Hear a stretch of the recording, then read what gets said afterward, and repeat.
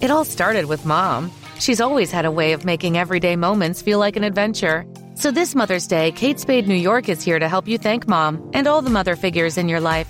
From our newest arrivals, like springy dragonfly-adorned handbags and jewelry, to gifts under $100, to the best sellers on Mom's Most Wanted list, there's something for everyone. Maybe you can even treat yourself, too. Shop the Mother's Day gift guide at katespade.com. I'm going to nickname you Stella, baby. That's Okay. right. Stella Artois. Stella Artois. You want me to name you after the beer? Yeah. You're going to name me Stella. It's after the damn beer.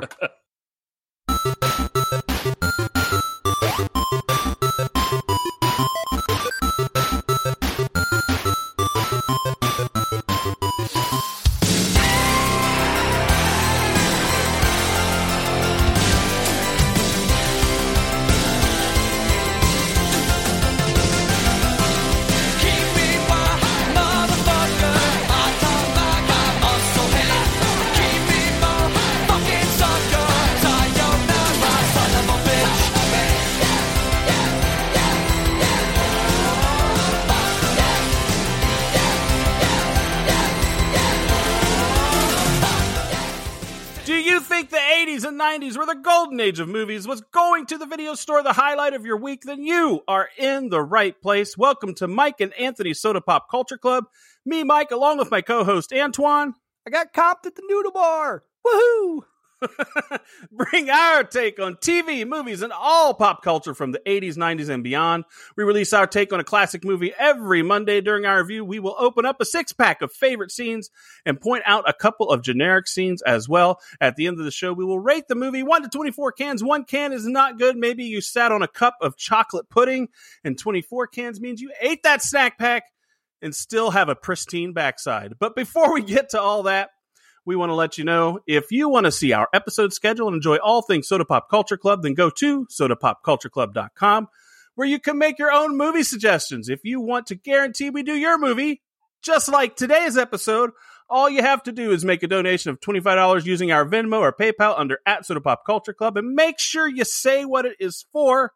Unlike today's episode, we strongly encourage you to email us as well, letting us know why you want us to do the movie you requested. You can email us at Mike and Anthony at sodapopcultureclub.com. And a couple more things, because I like to annoy Anthony with all this shit. Yes, you do. Don't forget to share the show with your friends.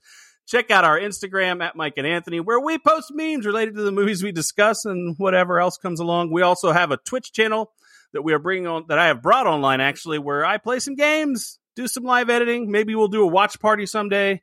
All the good stuff like that. And finally, I want to urge you to go to Apple Podcasts and leave a 5-star review and comments, because this helps us grow the show. Anthony. Yo. Let these folks know of this special request. All right. We are doing a special request from Billy H. He did not give us a reason why, but that's okay. We'll just make one up. He wants us to do a movie that has poker and liquor in it. So I'm just going to say the reason is liquor in the front, poker in the rear. We are doing Rounders, ladies and gentlemen. So even though, Billy, you didn't give us a reason, you paid for it, we're going to do it. Yes. And it's not Crybaby, so I'm good to go. Although, we'd have been a little better if we'd have done Crybaby for money. I will say that. If I was paid to do it, the sting would have been a little less. I don't think so. $25 to review that movie was not enough, but that's okay. We did it. We can say we did. All right, here's our breakdown by the numbers. Classic movie. Love this. Directed by John Dalton, starring Matt Damon, Edward Norton, John Turturro, Famke Jensen, Gretchen Mol, John Malkovich, Martin Landau. Rounders was released on September 11th. Kind of a scary date to release a movie, but that's okay. 1998, taking in $22.9 million at the box office against a $12 million budget. Scores is 7.3 out of 10 on IMDb and 65% on Rotten Tomatoes. Yeah, September 11th, but that was like 3 years before the September 11th. So right. It had no meaning at that time. It does now, though. Yes.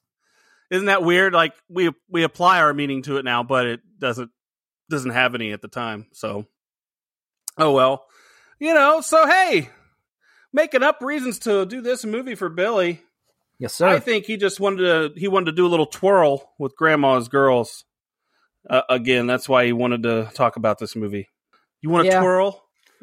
Not with Grandma's Girls. Grandma does not have the, I would say, choicest harem going. Yeah, I would say he's not a quality control expert. Right? Yes. Yeah. I agree. All right. Are you ready, Anthony? Every episode. I could almost give that my generic right now. The quality. We got it. Of Grandma's Whorehouse. Yeah. It's not the best little whorehouse in New York. It is not.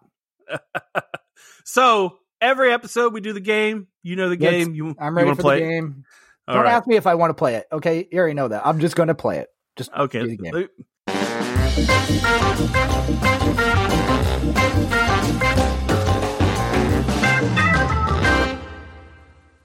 All right, and you know the game is where I give a few reviews of the movie. One of them is fake. Anthony has to pick the fake review, and you can do it as well. You can see if I'm faking you out, which I might be. Who knows? Are you ready, Anthony? No, but go ahead. All right. Dick Propes of The Independent Critic. If you are a fan of poker, you will likely love this film's portrayal of the poker world. Tim Blaney, Card Player Magazine. I've checked, raised, and am all in on this movie. Eugene Novikov, Film Blather. For every good thing about Rounders, there is a flaw. There you go. All right. I know which. I'm just going to say the second one. You did it again, you fucking asshole. I did too many metaphors, all right? I checked. I think it was that, and I'm like, that's got to be a fake name. But the first one, I'm like, I hope that's a fake name. It's not. That's why I thought it would get you. Because I was like, too. Yeah. I was like, man, that first name, that's so fucked up that he might actually. But I'm like, Card Player Magazine? Which might be real. I don't know. But it is real. That's why it is real. But I feel like, that's all right. See, it is a real magazine. That's the funny thing. I thought maybe in the zeitgeist would have gotten you. All right, so back to back, he's gotten me, folks. It's not so much a game anymore. It's becoming a layup for him. He's not having to work at it. So we'll see. Maybe our next one will get him. All right, are you ready for this? Let's go. I'm ready. We're going to start this. I'm all in. I've checked. I've raised. Let's make this happen. All right.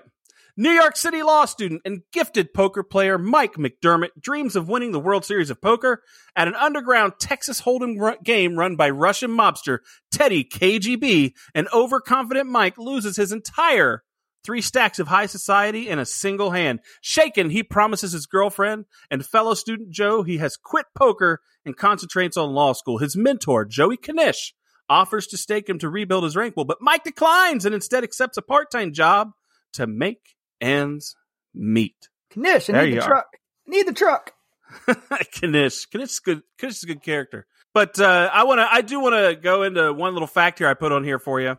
Matt Damon and Edward Norton, they entered the $10,000 buy-in and ended up at the World Series of Poker and ended up losing to one of the former champions of it, Doyle Brunson. Yes, I didn't know that.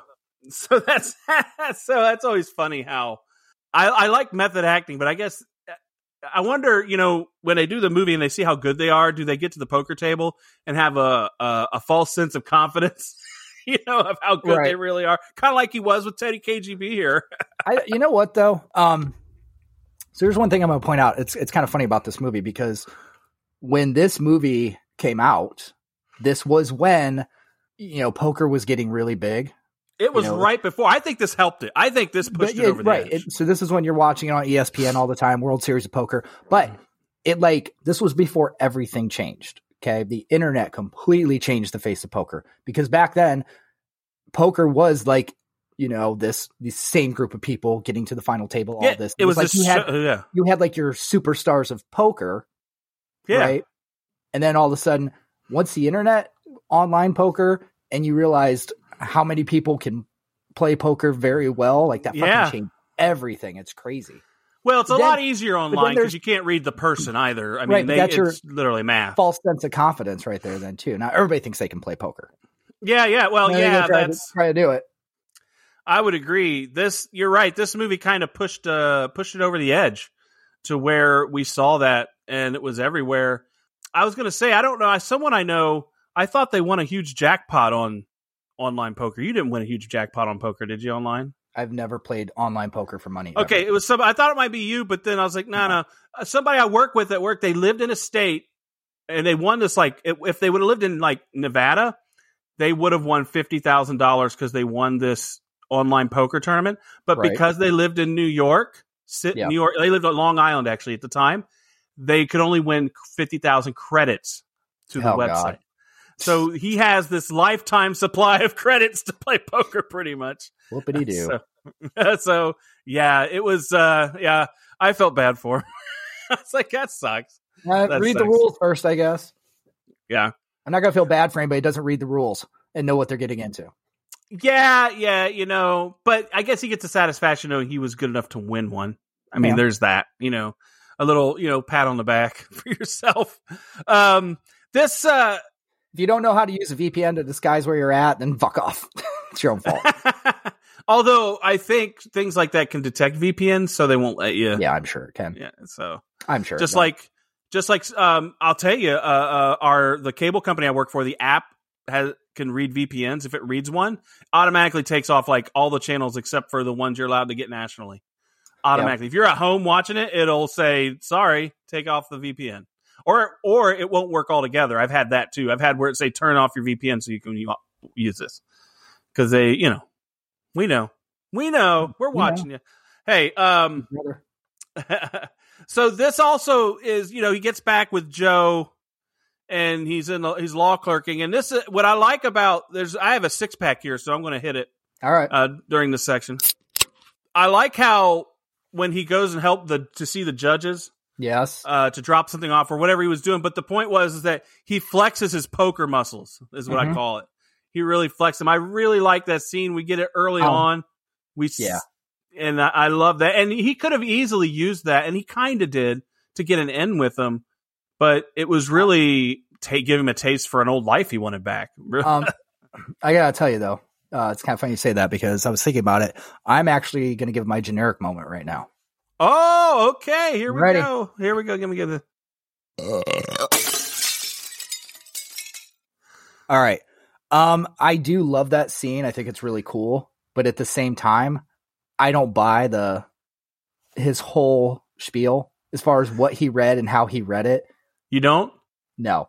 He sat there for half the hand, not even.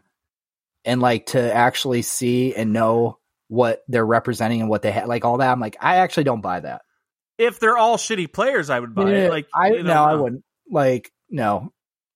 And then saying that you forgot the other guy folded that card and all that. I'm like, no, I don't buy that. Well, I'm just saying when you actually listen to what he's saying and what he's like calling out, I'm like, no, I don't think so. I don't know. I kind of like it. I think it's like, I do like it. It's cool. It's like, it's the moment where you say, oh, somebody has superpowers kind of thing.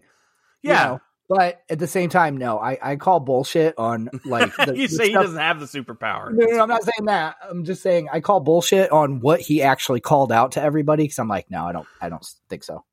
The way people bet and hand probabilities, the only thing is like, the things that drive you nuts about poker is if you have someone who doesn't understand the game as well, they'll bet on anything, and that makes a hand really hard to win. Mm-hmm. Because then they could just string along and get lucky, and you lose not because you're a better player, because they just happen to stay in too long when they shouldn't have. Yep. Yeah, that's poker. That's poker, man. That's poker. I hardly know her. That's poker in the rear. Okay. And I like Joey Knish offered him bankroll. I don't know why he declined. See, I guess there has to be some growth in this movie, so I guess that's why he had to decline. That's why. The growth of the movie. Anyways, are you ready for the next section? I think he's also like, I'd just piss it away. Oh, well, he lost his confidence. He lost his swagger. Yeah, he did. Stella lost her groove. Just got to get it back. Stella lost her groove. Couldn't get it back. Yes, that's funny. That's funny, man. I'm going to nickname you Stella, baby. That's right. Stella Artois. Stella Artois. You want me to name you after the beer? Yeah. You're going to name me Stella. It's after the damn beer. It's the movie, baby. Are you ready? I'm ready. Okay. So, oh wait, were you going to talk about, I'm sorry, Worm getting out of jail? That was a dick move, throwing the cigarettes away. Well, that's what's here next. That's on the next section. You'll see. Okay. All right. Go ahead and read. That's okay. You gotta. I'm jumping ahead, man. I know. Like, you're on 4th Street. I'm on the river already. I know. Okay. Several months pass, and Mike stays true to his promise until his childhood friend Lester Worm Murphy is released from prison. While Mike is an honest player, Worm is a fucking hustler and unapologetic cheat. Not a good guy. To help Worm pay off a debt, Mike sets him up with games across town and reluctantly sits in on a game, interfering with his studies and his relationship with Joe, who right now they're not even having sex because he tried a quickie in the morning and didn't get nothing. Mike allows Worm to play on his credit at the Chesterfield Club. However, Worm takes out $10,000, an extra $2,000, and begins a tab on Mike's name. Worm runs into Grandma, a dangerous pimp with a less than stellar harem, who has brought Worm's debt, and the juice is running. Worm now owes $25,000 directly to Grandma, who is working for KGB. Grandma takes Worm's $10,000, threatening him to pay the rest, punches him in the tummy. Mike returns to his poker lifestyle and friends. Joe ends their relationship. Dun, dun, dun. There's a lot that goes on in this section, really. Yeah, there is. There is. And you could go with your, was that a 6-pack for you, that thing you were going to mention about the cigarettes? Was that a... No. I just was thinking, like, I was thinking about the other day. I was like, that's such a dick move. Like, he obviously does not believe in karma. No, that is a... cigarettes, you don't even smoke them. You throw them away when you get out. That is fucked up, man. It wasn't about the cigarettes. It was about he could beat them all and collecting. Right. It was being a dick. I get it. Yeah. But also, like, you may be back there soon. Oh yeah. That shit. Like, I think you're on hiatus when you get out of prison. You're gonna go back if you're not for dead. him. Yeah, he could have. Who knows? I would keep those friends. I would leave them their cigarettes. Yeah, he's in a federal pound me in the ass prison or something like that. Yes, he was. What was that? Lick him in the front, that was Office Space. Lick him in the front, poke him in the rear. I do want to tell you about Worm, though. I have a fact on this. Couple of them, since we're talking about him being in jail. Right before we see Worm released from jail, he shaves his goatee off. This was the same goatee that Edward Norton featured in American History X. Yeah, I was gonna say. Which he had filmed months prior to this film. You also notice that his hair is shorter than the rest of the film, and that was the result of Norton's hair growing back after completely shaving it off entirely for that film. So yeah, American History X, if you ever see it. Have you ever seen it? Yes. Okay. Interesting movie. Yeah. Not lighthearted. No. But good. It's good. Very well done. Just, damn, that's like... It's rough. That's a movie that will affect you. Yes, it will. Because the first thing you see is Fairuza Balk getting laid out. Yeah, boy.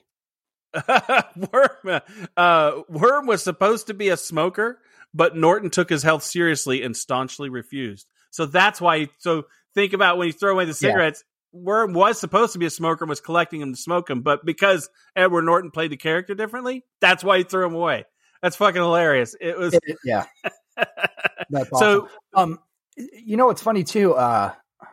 Like, and I don't know if it's just the clothes he had on and how they made him look, or if he had like lost weight at, because American History X, he was ripped. He was jacked. He was fucking jacked. Yeah. And I think they did on purpose. I think they did on purpose, but he looked skinnier. Maybe it's because he had hair again too. I don't know, but. No, his neck looked thicker. I remember him with his, he had that little thicker looking muscular neck and he had the ripped arms. So I think he was probably on the weights a lot during, and then I think he let it go after the movie's over. He was like, fuck this. I'm done. Just done for a little while. Cause and they play different roles, and Worm's supposed to be kind of wormy and kind of wimpy and right. And that's not, he's cunning, not physical. If you look like a badass like in American History X, I don't know if it would have worked in the movie. In American History X, he could have taken Grandma. In Rounders, no. In American History X, he would have curb stomped him. Yeah, he would. Yes. I mean, he literally does that That's Yes, why he goes did. to jail. That's why he goes to jail. Sorry to give you spoilers on another movie, but it's been out for It's been out for a 20-some while. years. I think. Yeah, it's been out for a while. I'm not spoiling it. You should have seen it. That's what that is. That's what that is. Now, but Grandma, you love Grandma, right? I like him in this movie. I like this character. I love. I think it's interesting. Worm just gets under his skin though. The shit he says to him. The shit he says to him. It's You just are funny. my worm. You are my worm. I'm your grandma. Hey, thank you. I think that's what. Yep. I'm just your plaything. Is that what it is? I'm either Mike or Worm in this or I'm either Mike or Grandma in this situation, but you're definitely a Worm. I don't cheat though. You just get under my skin. There you go. I get under your skin.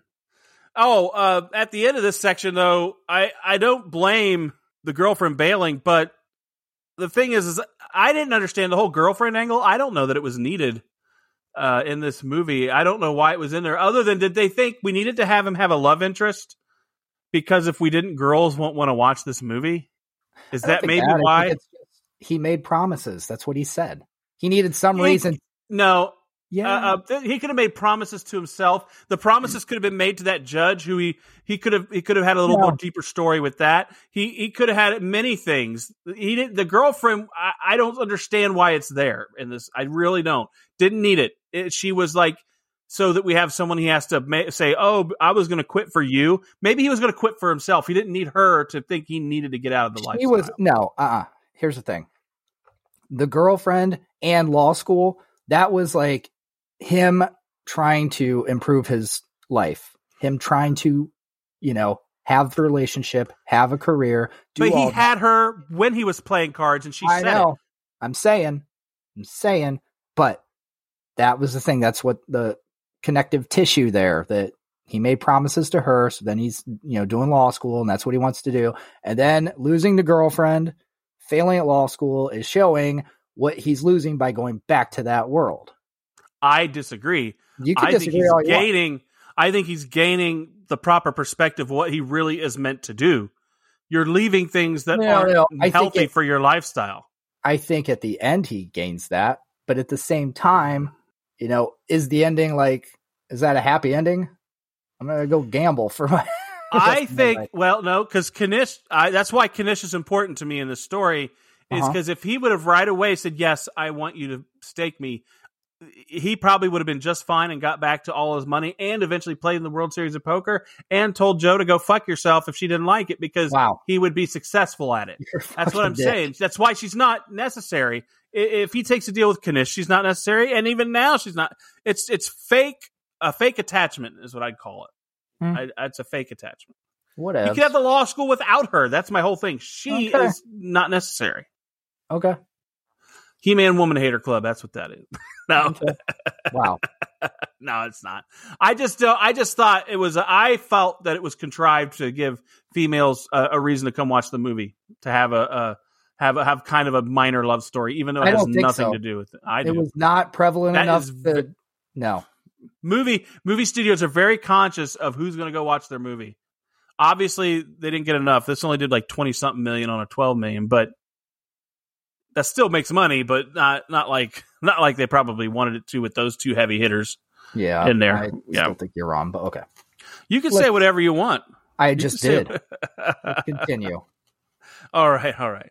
In Atlantic City, Worm tells Mike about his debt to Grandma, but withholds that he is working for KGB. Mike learns from Petra at the Chesterfield that Worm has racked up a $6,000 debt in Mike's name.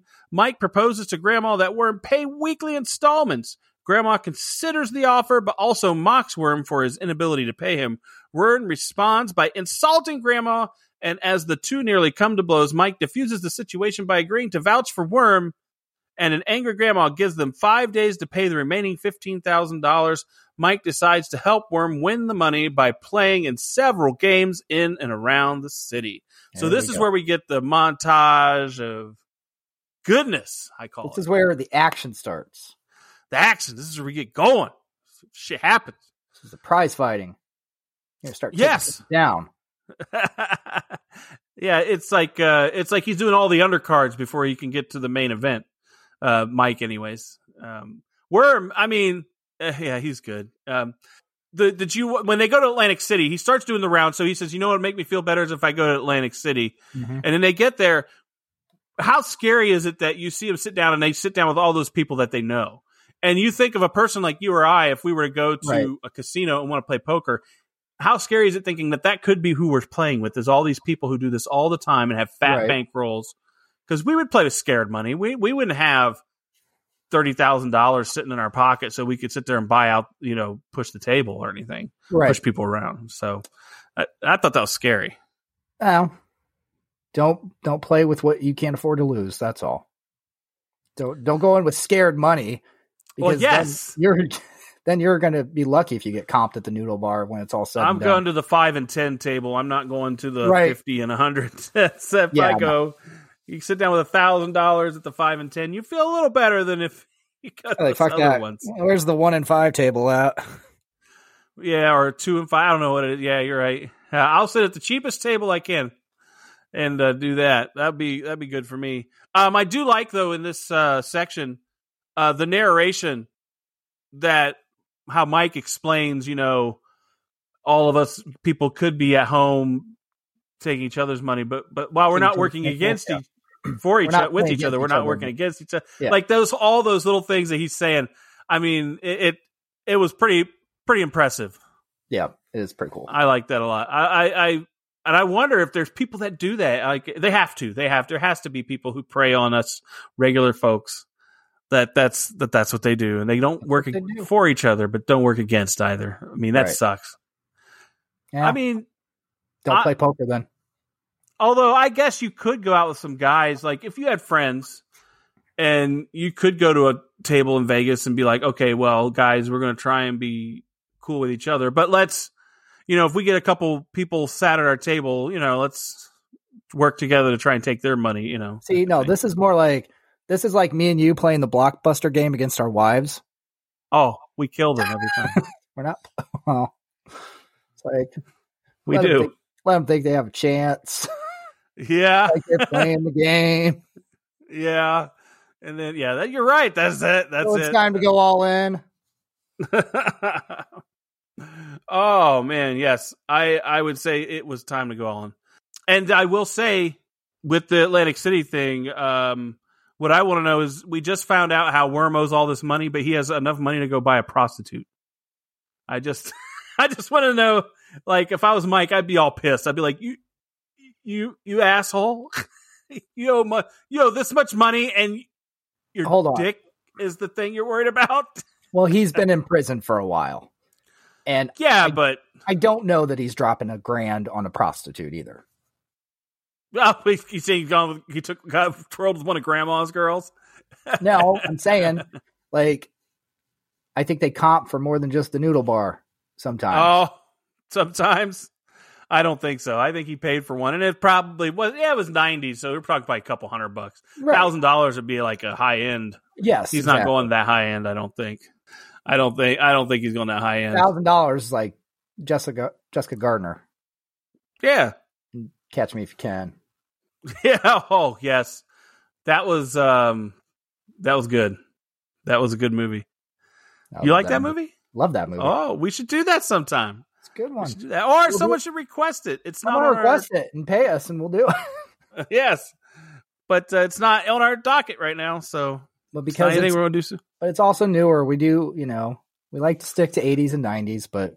We got to branch out. Hey, sometime. I'll do whatever you want if you pay me to do it. I mean, I'll do the. I just wanted to say I think it's funny. I want getting off topic a little bit, but you know how the new Scream came out? Yeah, I noticed that our Scream episode got a few downloads this week, and I'm thinking, is that because they were looking for the new Scream, like someone talking about it? Who knows? But yeah, people pay us. I mean, I think we should do tiers. $25 we'll review their movie. $50 we'll do it on Helium. Oh, how about that? Hey, I don't know. No, Helium, not Meatwad. Meatwad. I'll do it in Kermit the Frog voice the whole time. Hi, let's talk about.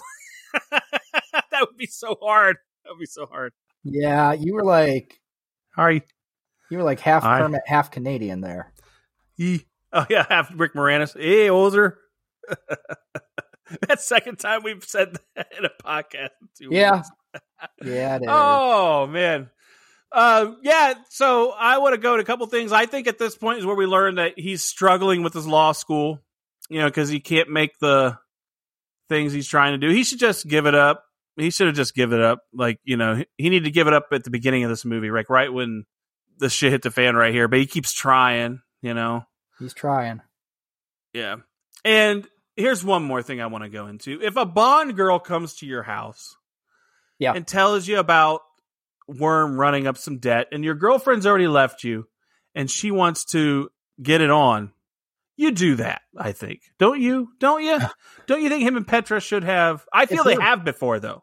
They have before. You could tell. Yes. Yeah. If your Bond girl is Famke Jensen, then yeah. Yeah, I'm so sad, man. I mean, let's just end it right there. Yeah. Okay, done. He should have been like, okay, will you knock $1,000 off if I? Wow. Yeah. But I mean, I'm assuming at that point he's still hoping to get Joe back. Who knows? Yeah, he is. But like I said, I just think I don't even think it was necessary. And had that. That's no what I'm offense. saying. No offense to Joe. She's a lovely girl, but Famke Jensen, come the fuck on, dude. Yeah. She's like, saying. yeah. She's like, yeah. She's pretty hot. Now, I want to get into some things. We already talked a little bit about how after this movie, poker became so popular, and there are people who gained some celebrity from poker after this movie. It's kind of interesting that you used to, like, I would never have known the name Phil Hellmuth. Oh, really? Or Doyle Brunson, or all these people. Like, I care about poker until this movie. Poker. I didn't watch. But actually, something I didn't put in here. Do you know what really innovated poker becoming its popularity? Texas Hold'em being the feature game, and them figuring out the whole card cam, where you pull up the cards and you can see the whole. Yeah, right. That was what they say made it go to ridiculous heights of popularity. Oh, yeah, I'm sure. Could be seeing all the action and the drama, and before you didn't know what they had, and there was no way to see it. It looked weird. Oh my god, that was that was groundbreaking. That was like the glowing puck in the NHL. Changed everything. Yes.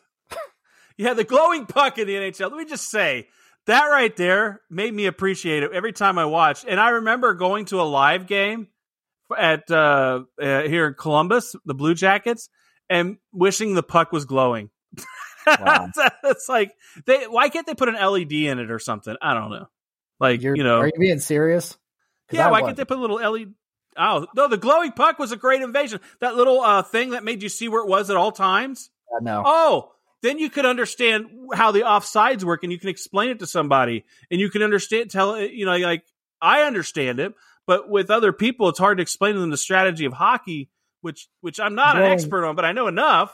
The glowing puck was stupid. That's why they got rid of it. Oh, no. You were right, but not for the reasons you thought. The glowing puck is like carbon paper. That's why society rejected it. No, it was good. No, it was great. Not. It was not. Right. It was great. People, like the first down line in the NFL, that was great. Yes. This was not. They tried to copy. It's amazing. Isn't it amazing now how I remember, I don't know about you, but when I was younger, when they first started doing that, and you're with an old person and they're like, what's that damn line on the TV? and now it's like you go to a live game and you're like, fuck, I wish that line was on the I wish I knew where they were. Like, the way they changed the game, now they're putting shit on there, like advertisements in the 10 yards. Like, they've amped it up a little too much, in my opinion, but yeah. Still better than a glowing puck. Fuck off. Anyways, I do want to say a couple things. When they go to see Grandma and, they get that confrontation, a couple things. I like Norton. He plays a great sarcastic ass. Yes. You can relate. Dame, right? And Damon plays the straight edge, going to do the right thing guy. Like, they really do have that dynamic really well in this movie. Like they really play off each other in a good way. Oh yeah, I agree. Yeah. And when they meet Grandma, I think it's interesting that Grandma, while he is got this harem of weirdness, he does teach you a lesson about catching people in the act of trying to get one over on you or trying to slide by with doing something they knew they shouldn't have done. And he's like, he's using the dog and to actually tell the lesson of what he's about to do to them. I found that actually kind of interesting. All right. Now I got to give one of my 6-packs at this too. All right, here we go. Grandma's onesie. Oh, epic. He was a trendsetter. Now everybody wants a fucking onesie. That onesie pajama. Like, now see, here's the funny thing. It is absolutely epic, but it does give me some PTSD because I remember used to have those, like the onesie pajamas. Right, which kids I never had those. Okay, I did. Let me tell you something. But it's got a big zipper in the front. Okay? Yeah, It goes down to where it needs to go down to go to the bathroom. Problem with that is... Number one. No, yes, to go number one. I'm not talking about the trap door in the back or anything. That was kind of saying, you go number one, you make your tinkle. Then, zipping back up. Yeah, I've had some rough childhood moments zipping back up, getting caught in that zipper. That is, oh my God. Like, even talking about it right now, I feel like I need a therapist. Is it like something about Mary incident? Yes. The beans are above the franks. It is. You get that pinch. You're just like, okay, let's move on because now I'm thinking about it. It's messing me up. You're triggered, man. I never did that in my life. Oh, I've never done that. Oh God, I'm triggered. Oh, let's continue. So here's the thing. I do want to talk about one more thing. At this point, this is where I get this feeling in my soul that Mike should have dropped Worm a long time ago. And would this have been a better movie if Mike were on a quest to get to the World Series of Poker rather than trying to get Worm out of Hog? Like if it would have been like he lost his way early on and then later on regained the taste and was working his way back up to be in the World Series, and you had maybe a little bit of the love story rather than working with a guy who's in Hawk. I don't think so. I don't know. He does that, then the story doesn't get finished, and you're just doing like that would be like two different movies. Okay, that would be Explorers. You got one movie, and then you don't know what the hell to think about the other movie. Two movies in one. Now that would suck, actually. All right, okay. Yeah, but that's the thing in this movie. Like, that's what you're wanting him to do. Yeah, that's what we all want him to do. What you're rooting for him to do, but you're like, but of course he's not going to do that. He's still going to try to do the right thing at the end till that, because if that happens, then we don't get what we get at the end, which was fucking epic. I agree. I was just, it would have been a whole different movie the way I was putting it out there. This is more like, I was just asking could we had a different, better movie, No, I think we could get a sequel out of that though. Now let's see what happens. Yeah. That's what should have happened, but who knows? Rounder sequel, it was rumored and then, nah. Rounder I think 2. it would be interesting to have one now with Worm, older, a little Rounders wiser, 2, coming back around. All right, we ready? Yeah, the come arounder. Okay, go ahead. Reach around. Okay, so on a winning streak, Mike earned $7,200 in 3 days, but still needs to double it in 48 hours.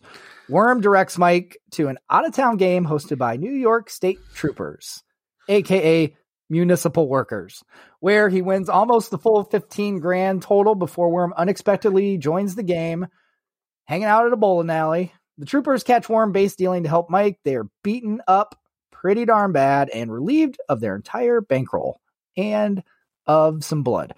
Worm finally confesses that Grandma is working for KGB. With their lives in danger, Worm decides to flee because he's a little biatch and that's what he does. But Mike returns to the city, cutting ties with Worm. So I say he should have cut ties with them before this fucking game.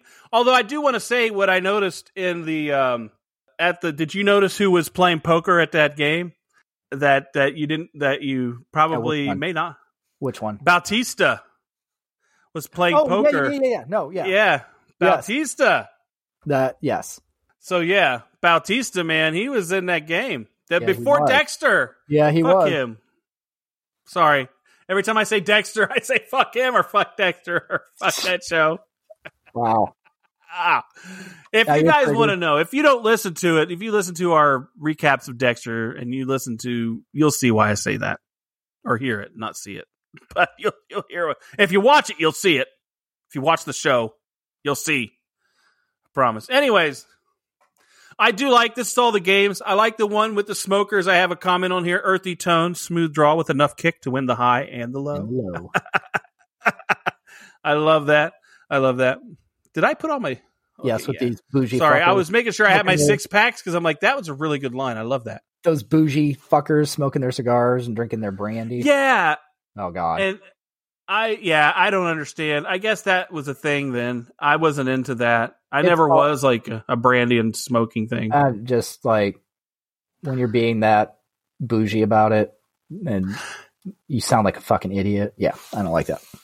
Yeah, definitely. I would agree. I'm just like, this beer tastes good. This whiskey tastes good. That's it. I don't want to go into like all the details about anything that doesn't even matter. My palate is not that developed, so I'm just like, this tastes good.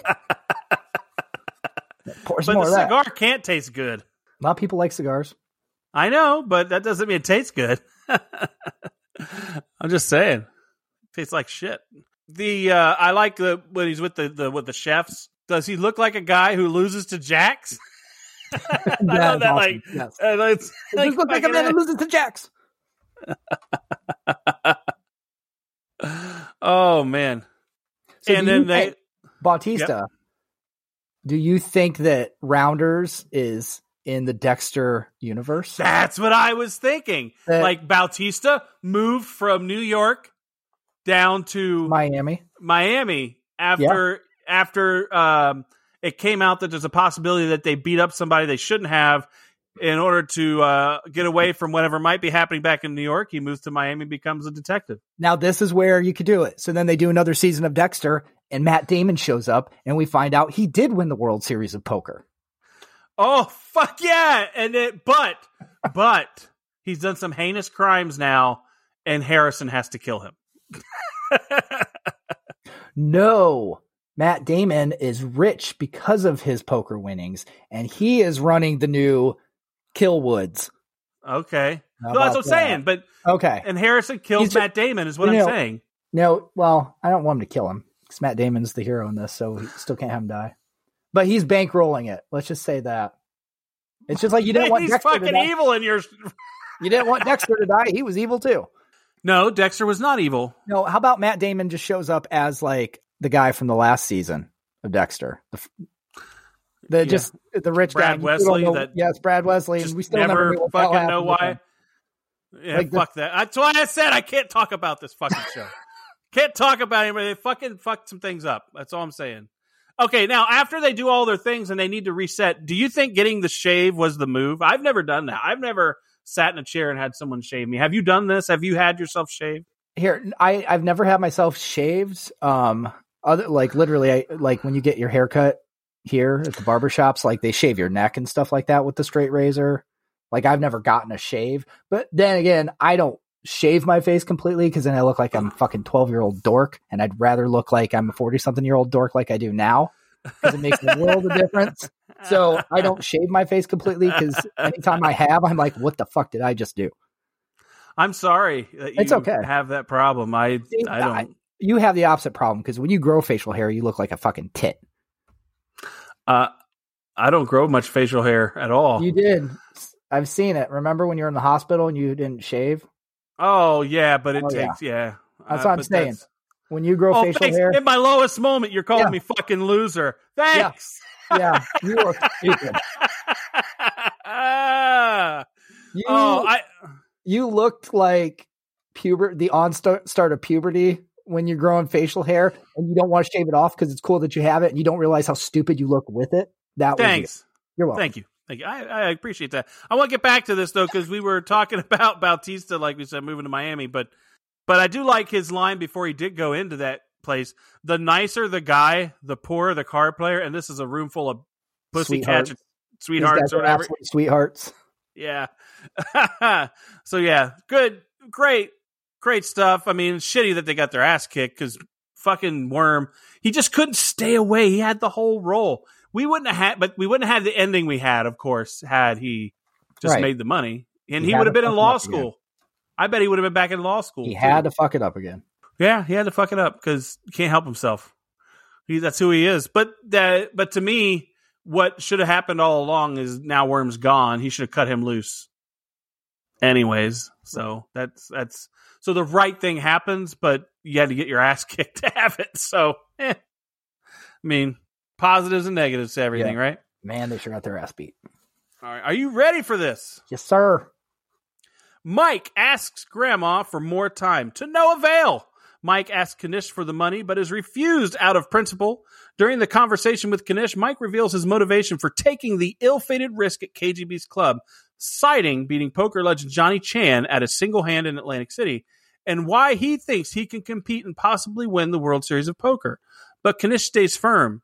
Desperate, Mike asks his law professor, Petrovsky, who loans him $10,000. Mike challenges KGB to a second heads-up, no-limit Texas Hold'em game for the remaining debt, with winner-take-all stakes, which KGB accepts. Mike beats KGB in the first session, winning $20,000. KGB offers to let Mike's winnings ride and continue the game, but Mike, with enough to pay off most of his debts, declines.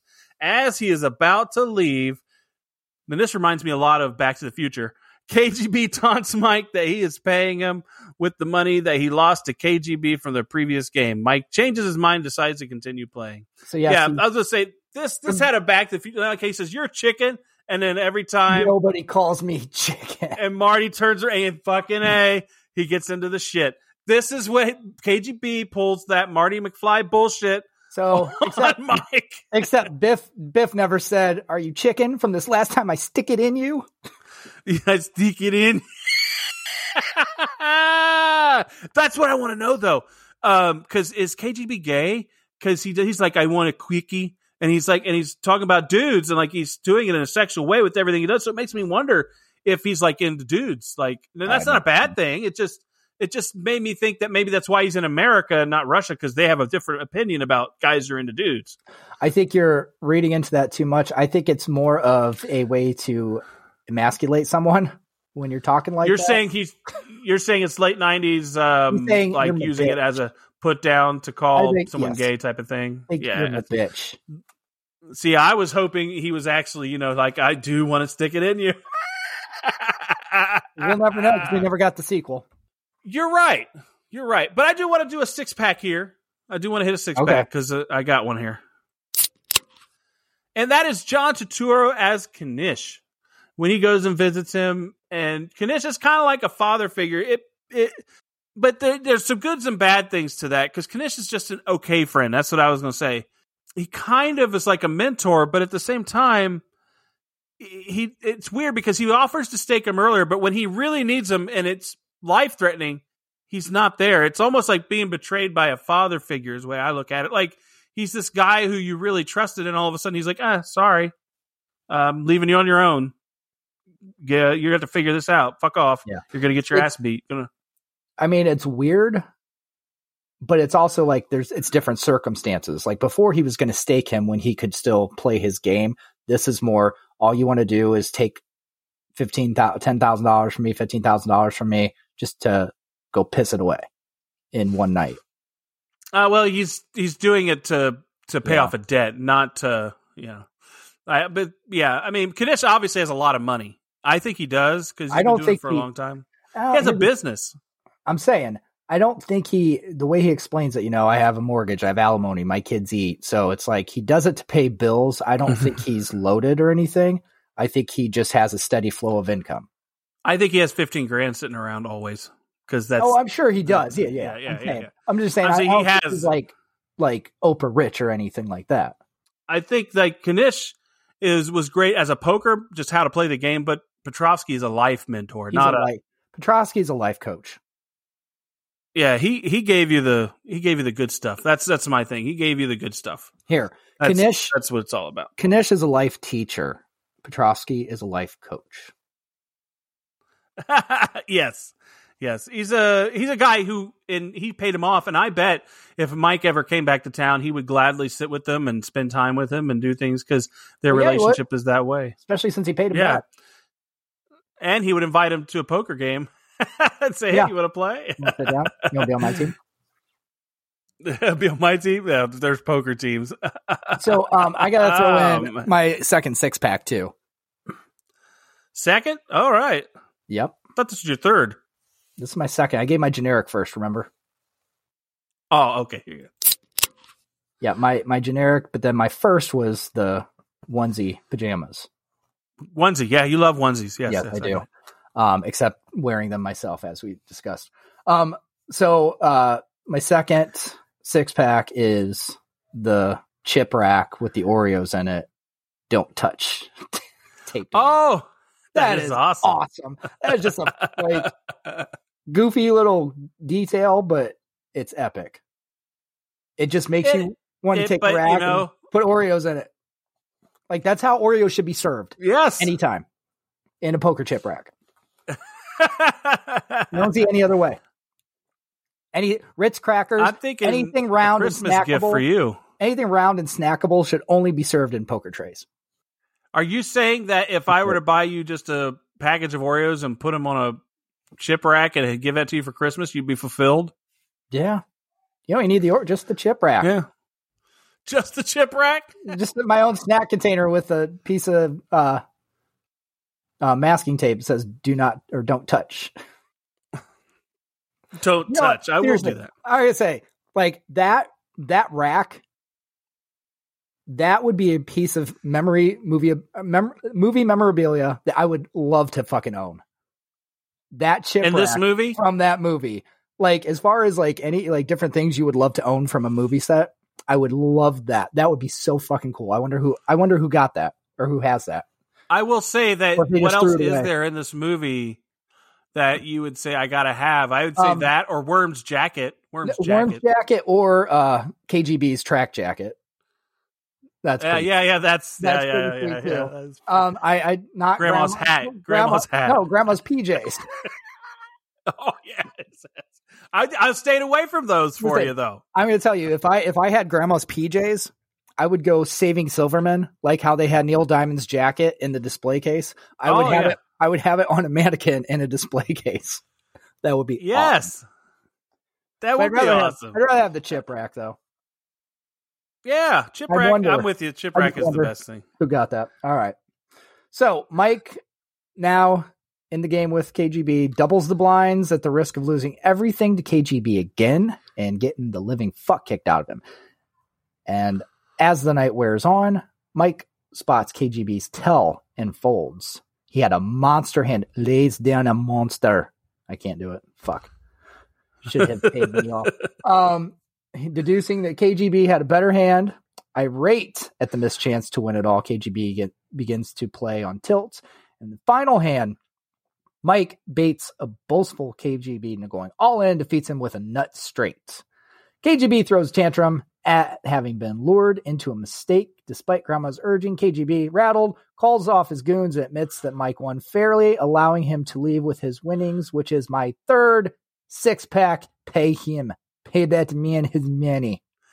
Yes.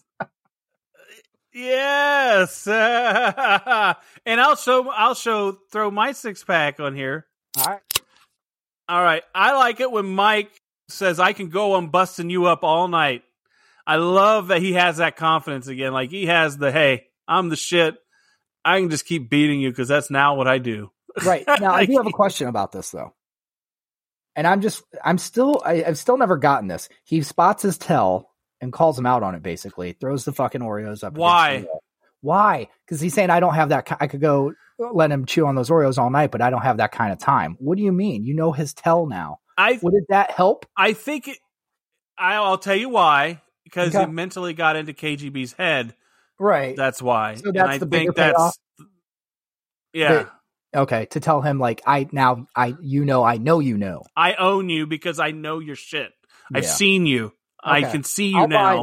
I'll buy that, but I'm still almost like I feel like you could have done the same thing, if not one more, just now that you know it's Tell.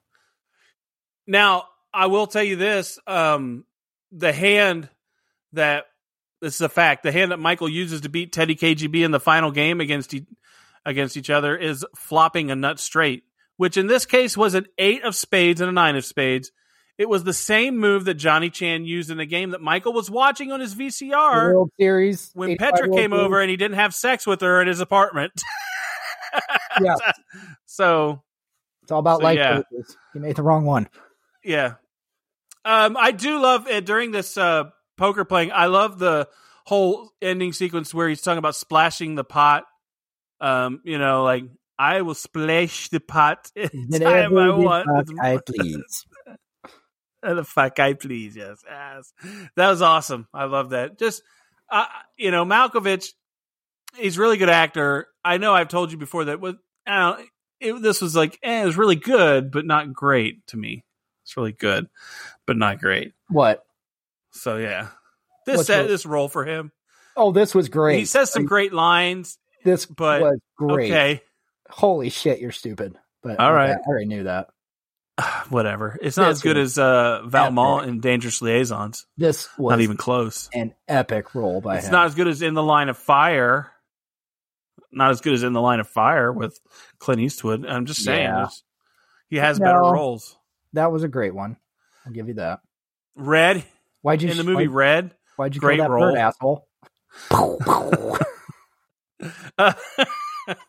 Okay. So yeah, I'll go into the last part here. I think we've talked about all we can handle. Unless you have something else you wanted to say about that section. No, that's good. It was just awesome. All right. With over $60,000, Mike settles Worm's $15,000 debt to Grandma, the Chesterfield's $6,000 credit, and Petrovsky's $10,000 loan, and restores his original bankroll of 3 stacks of high society. Mike drops out of law school, as he should have a long time ago, says goodbye to Joe, which he never needed, and leaves New York for Las Vegas to play in the World Series of Poker. All right. So, yeah, I have thoughts on this. Like I said, I don't think we needed Joe. I don't think we needed a closer with her. Yeah, she was already gone. She had moved out before we got to the second act of this movie. Yeah. She moved out, like, before we even got to him earning the money, trying to earn the money, really. Like, goodbye. Goodbye to you, I thought it was great. A great line at the end, though. Call me if you ever need a lawyer. I will. And I will. Yeah, that's a good line. But I think, don't you think there would have been a better scene if we could have gotten better closure with Petrovsky? And, like, he got that payoff of paying back the loan. And then Petrovsky saying, I guess this also means you're leaving law school, and then Mike could have said, we both know who I am, because it would have reaffirmed the story he told him about his own journey, of being a judge rather than a rabbi. I think that would have been because I felt a better connection between those two than I did between him and Gretchen Moll's character, Joe. I just did. I thought it would, well, like I said, I really do believe the whole Joe thing was so that they had some little thin thread for a date night movie with girls going with their husbands who want to watch a movie about poker or boyfriends. Okay. I really do believe that. All right.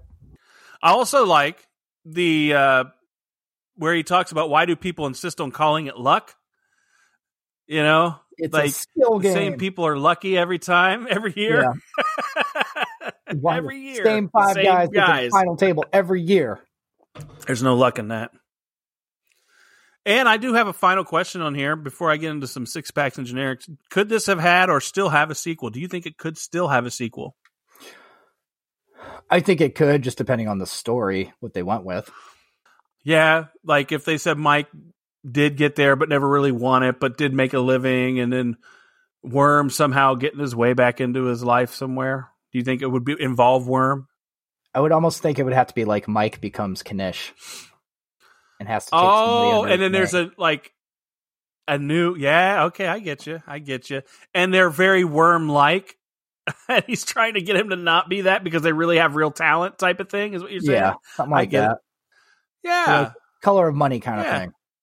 Well, that movie is Something brilliant. like that. I don't even want to go into Something the like that, brilliance of Collar Money. But also, Mike. You want to talk is about like, a movie I love? Mike has to use like he's got to combine Miyagi-Do with Cobra Kai. He's got to use his teachings from Petrovsky and from Kanish to give the right advice. Yes, and from Worm, really. And from Worm. Yeah, there is some lessons to be learned. There are some lessons to be learned. I've got a 6-pack here. Are you ready? Ready. So my 6-pack, and I have it here at the end because it's really about the whole movie. I think they did a really good job with the voiceovers, where he explained, like I said earlier, I like the one in the Taj. I like how he explains the game here and there. Yeah. It really just, it lets you in on the mentality of why they did it. Mm-hmm. And that to me is a good thing. It was well done. My favorite voiceover part was, you can't lose what you don't put in, but then you can't win anything either. Yes. Yeah, it's true. That's true. That's true. So yeah, very, very, I just like the voiceovers, just Mike's whole portrayal of the whole situation. Excellent. Love that. I'm glad they did that because it helped us because I think you had to in a poker thing, because people wouldn't don't understand poker would be like lost without his explanations. Right. Do you feel like if there was a sequel, Worm is dead? I would, or in prison, or scraping by somehow, or in prison, or somehow ended up making it big, doing something like. Oh yeah, I don't know. Maybe. Well, now they have dealers. You can't deal from the bottom. Like the players don't deal. At maybe the World he's Series. got his. Maybe he's dealing blackjack at a local casino, or he. I could see Mike. Or he owns a brothel. He bought it from. Or Mike goes to a casino, like in Arizona on a reservation, to sit down to play some poker, and the dealer of the table is Worm. How about this? Worm teams up with Grandma to get revenge on Mike. Oh, that's just fucking ridiculous. And they're aliens with superpowers. They're aliens. All right, I've got generic here. I'm ready. Are you ready for this? Ready. All right, and my generic is that Worm was not worth the trouble he put Mike through. And I don't think it's believable that Mike would have stayed with him after the Chesterfield. Yeah. Once he fucked his name over and put him into Hawk in the Chesterfield, I feel Mike, I would have not tried to help him out. And I understand in his narration that we got, he says, no one's ever stood up for Worm.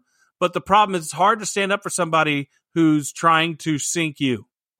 You can't stand very high in quicksand. That's what it comes down to. And I think that's what he was. Again, it's when it's friendship over a long period of time, and you want to see somebody get straightened out, and you feel responsible if they don't, that's going to happen.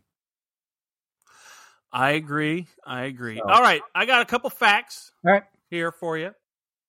The novelization of the film ended very differently as Michael did get to Las Vegas and began a winning career as a poker player. However, he and Joe never got back together. In fact, Joe sent Michael a wedding invitation to her own wedding, to which Michael was not too keen on going to.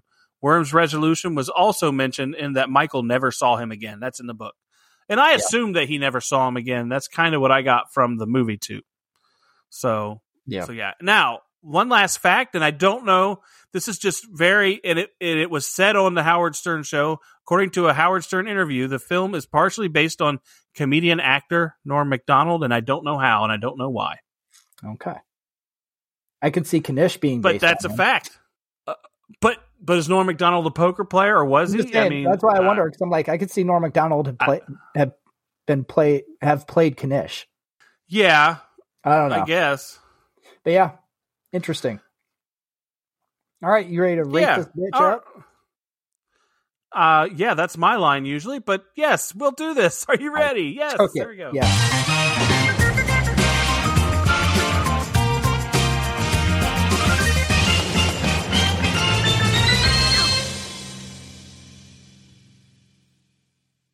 So this movie, I love this movie. I don't mind that. You can say anything you want. This movie, I love this movie. I liked it when it came out. It gave me a fascination with poker, like most everybody at the time. was fascinated. It made you watch it on ESPN, ESPN2, the Ocho, wherever you could find it. It was great. It's not perfect. When you go back and watch it now, Matt Damon's hairdo is a little funky. You're like, oh, that's like what was it called? Like frosted tips almost. He almost had frosted hair. It's kind of weird. But when you get around all that, there's still a great movie in there, even though there could have been maybe a better story. Yeah. So I love it. I gave it 18. I gave it 18 right. Cans, man. Okay. So I'm going to say, it's a great movie, especially at that time period. Poker's like getting huge and stuff. There's some stuff with it that maybe could have been done better, like you said, but overall I have to give this a solid 20 because for the fact that it's the best poker movie there is. So for that alone, I'll give it that. Tell me a better poker movie. I don't know. Honeymoon in Vegas? Better poker movie. Honeymoon in Vegas? Isn't The Gambler with Kenny Rogers a poker movie? Yeah, this is the best poker movie. I'm just saying. So for that, I just want to say this.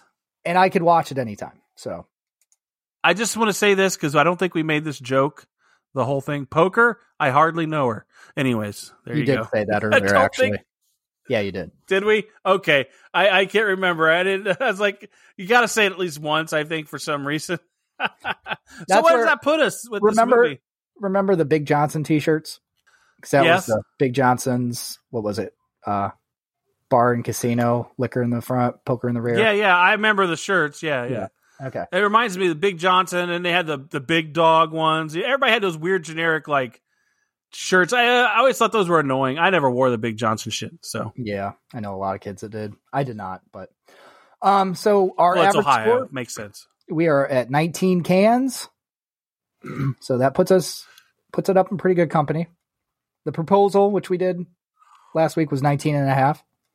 Yeah, I really don't know kind of any other like movies we've done so far that you could really compare to this, as far as if you want to compare scores. So I don't know.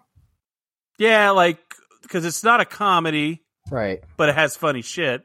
But it's not a comedy. Yeah. It's kind of a serious movie. We haven't done a lot of serious movies at all, really, I don't think. I mean, compared to The Forsaken, maybe? I'll compare it to Days of Thunder. 17 and a half for Days of Thunder. How about that? Yeah. What, 17 and a half? Yeah. So a quote-unquote sports movie, but not really sport. How about that? Yeah. Poker and NASCAR? Yeah. Okay, there you go. There's our comparison. Where's the darts movie? We need a darts movie. I wonder if there is one. Someone had to make at least a comedy, right? Like kind of like Balls Out or something. Like Balls of Fury. Yeah, Balls of Fury, Balls Out. What the fuck Balls is out. that? I don't even know. That's something on your playlist, I'm sure, but I think that's a sequel to Balls of Fury or something. I don't know, and I don't care to know about your viewing habits. All right. Okay, so I'll read this thing then. Do you have anything else? Is that it? That's it. Thank you, Billy, for the request. We did enjoy doing this one, so good job, buddy. Yes, I love this movie, and we would like to thank you for listening. Remember, everybody, you can go to sodapopcultureclub.com for all things related to the show, including your chance to make movie suggestions just like today's episode. We also post our schedule there as well. Remember, we also are on Instagram, Facebook, Twitter, and we have a Twitch channel. Now we want to give you a little tease as to what next week's movie may be. See if you can guess what it may be, what it could be. What could this be? If I really like a girl, I'll ride by her house on my bike. Wow. Yeah, that's funny you say that, because I was there are these podcasting groups that are out there, and someone on them, it's just weird, I'm gonna mention this here. Someone on there asked, how do you find a good co-host? And I wanted to respond, well, I'm still looking too, how do you? But what I did respond with is what I do is I see someone that looks interesting out in the public, and then I follow them home and watch them and see what they do every day. It's like, and then follow them to work and see what's in their trash. And I responded to that way. It's like, I didn't think they liked it. I don't think they were interested in my, yeah. So anyways, that sounds a little anecdote because, why not? Thank you everyone for listening to what right now may be our last episode after that ever. Well, if I'm following my co-host, it's you. So that's okay. Fucking creeper.